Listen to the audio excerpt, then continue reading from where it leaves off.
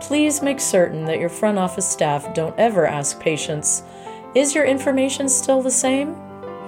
Everyone will say yes, even if it's not. This just creates unnecessary rework and it slows your cash flow.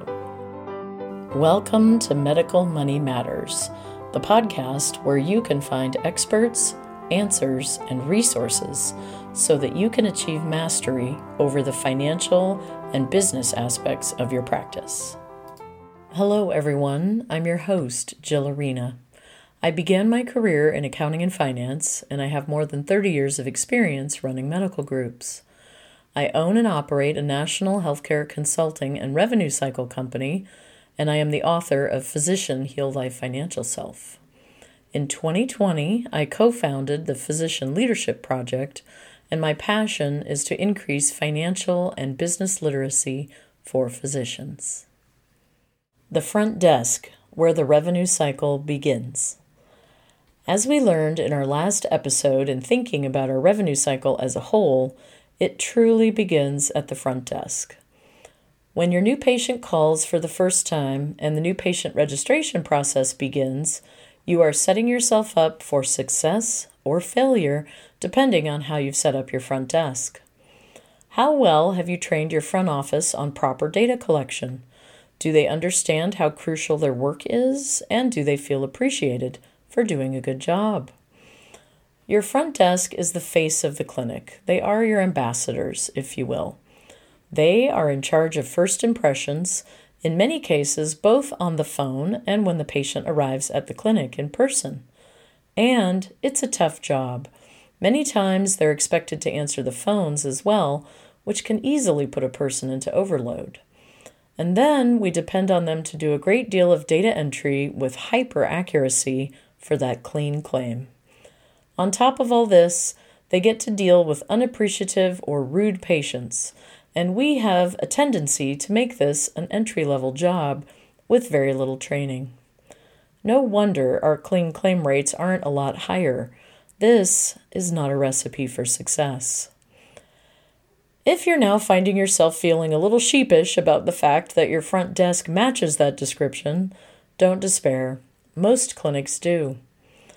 So, what are the best ways to break out of this pattern and level up your front desk?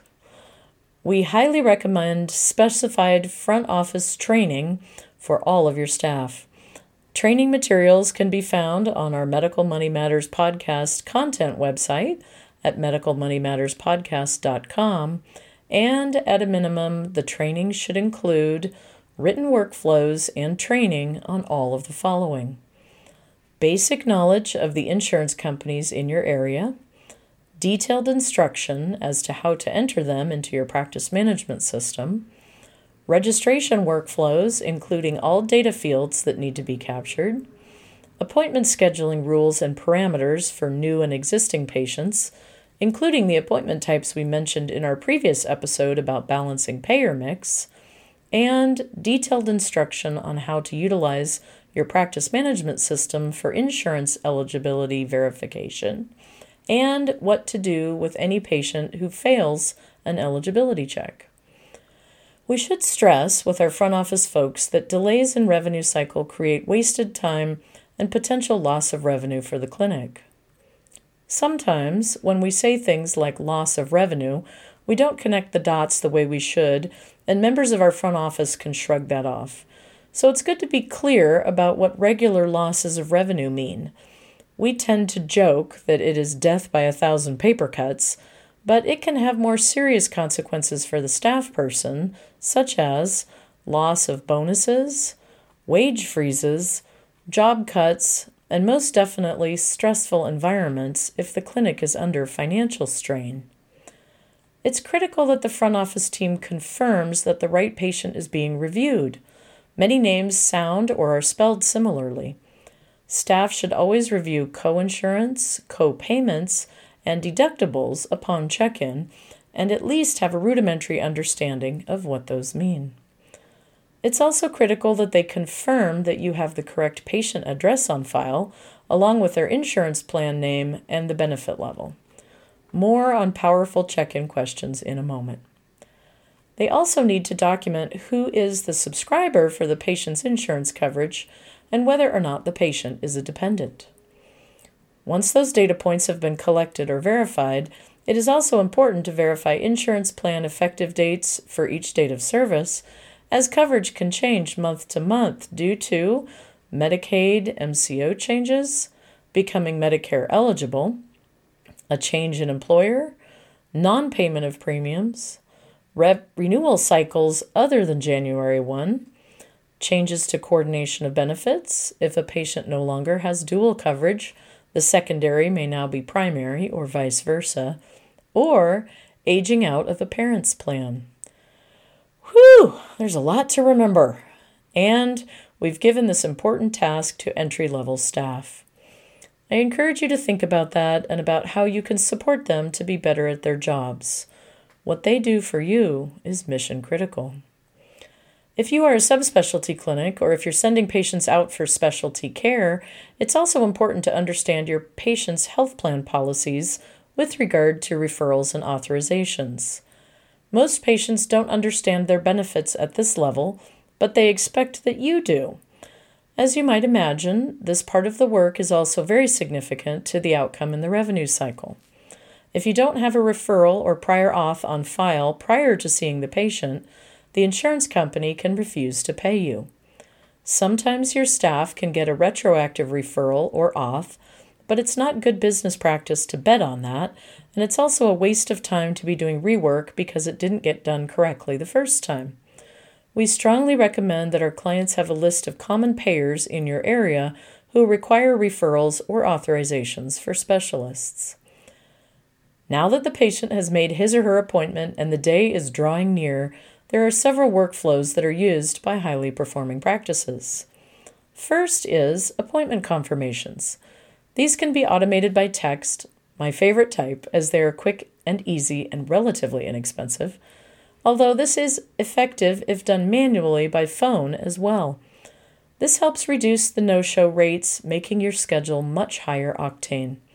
It also allows your team to capture last-minute information prior to the face-to-face encounter, and it gives your team a chance to confirm that the necessary referral or authorization is in place. They can use this time to remind the patient to bring insurance cards, co-payments, outstanding balance payments, medication lists, etc., and they can even capture demographic changes. If you don't have a system for confirming appointments in place, I highly recommend adding one. There are a lot of great products out there if your practice management system doesn't have this feature built in. The next workflow is check-in prep, which we recommend that your team does by reviewing the schedule 48 hours in advance. They can huddle with the billing department to address patients with new outstanding balances, coverage issues, eligibility failures, any return mail, or payment plans. Charts can and should be flagged for any special information or payment needs upon check-in, so your front office staff can capture it while they have the patient in front of them. We'll conclude our episode on the importance of the front desk with the 3 most powerful questions they can ask patients upon check-in.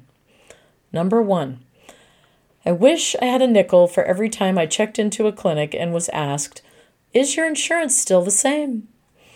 Best practice is to ask to see their insurance card. Patients should be expecting this by now, and since you're billing their insurance as a courtesy to them, they should be happy to share it with you. Your team should verify it by comparing to what is on file now and scan the card both front and back when any changes are identified. Number 2, instead of asking, "Are you still at the same address?" the second powerful question to ask is, "Are you still on First Street?" And number 3, you might imagine that instead of asking if their phone number is still the same, a highly performing front office person will ask, "Is the number ending in 5309 still a good number for you?" If you do nothing more from listening to this episode, please make certain that your front office staff don't ever ask patients, "Is your information still the same?" Everyone will say yes, even if it's not. This just creates unnecessary rework and it slows your cash flow. Join me for our next episode where we'll get to hear some surprising things about the No Surprises Act and how some planning at your front desk will allow you to follow those rules and positively impact your cash flow. I'll be interviewing Grant Engrove, healthcare attorney and one of the nation's experts on the No Surprises Act. You can find more information online at medicalmoneymatterspodcast.com, and you can subscribe to the Medical Money Matters content website for physician leaders to find budget templates and many other tools. We've included those links in the show notes. As I like to close out these podcasts, congratulations on taking the next step in your professional development and for making the commitment to learn about the financial and business aspects of your practice. I look forward to being on this journey with you and send you my heartfelt gratitude for all that you do for your patients all day, every day.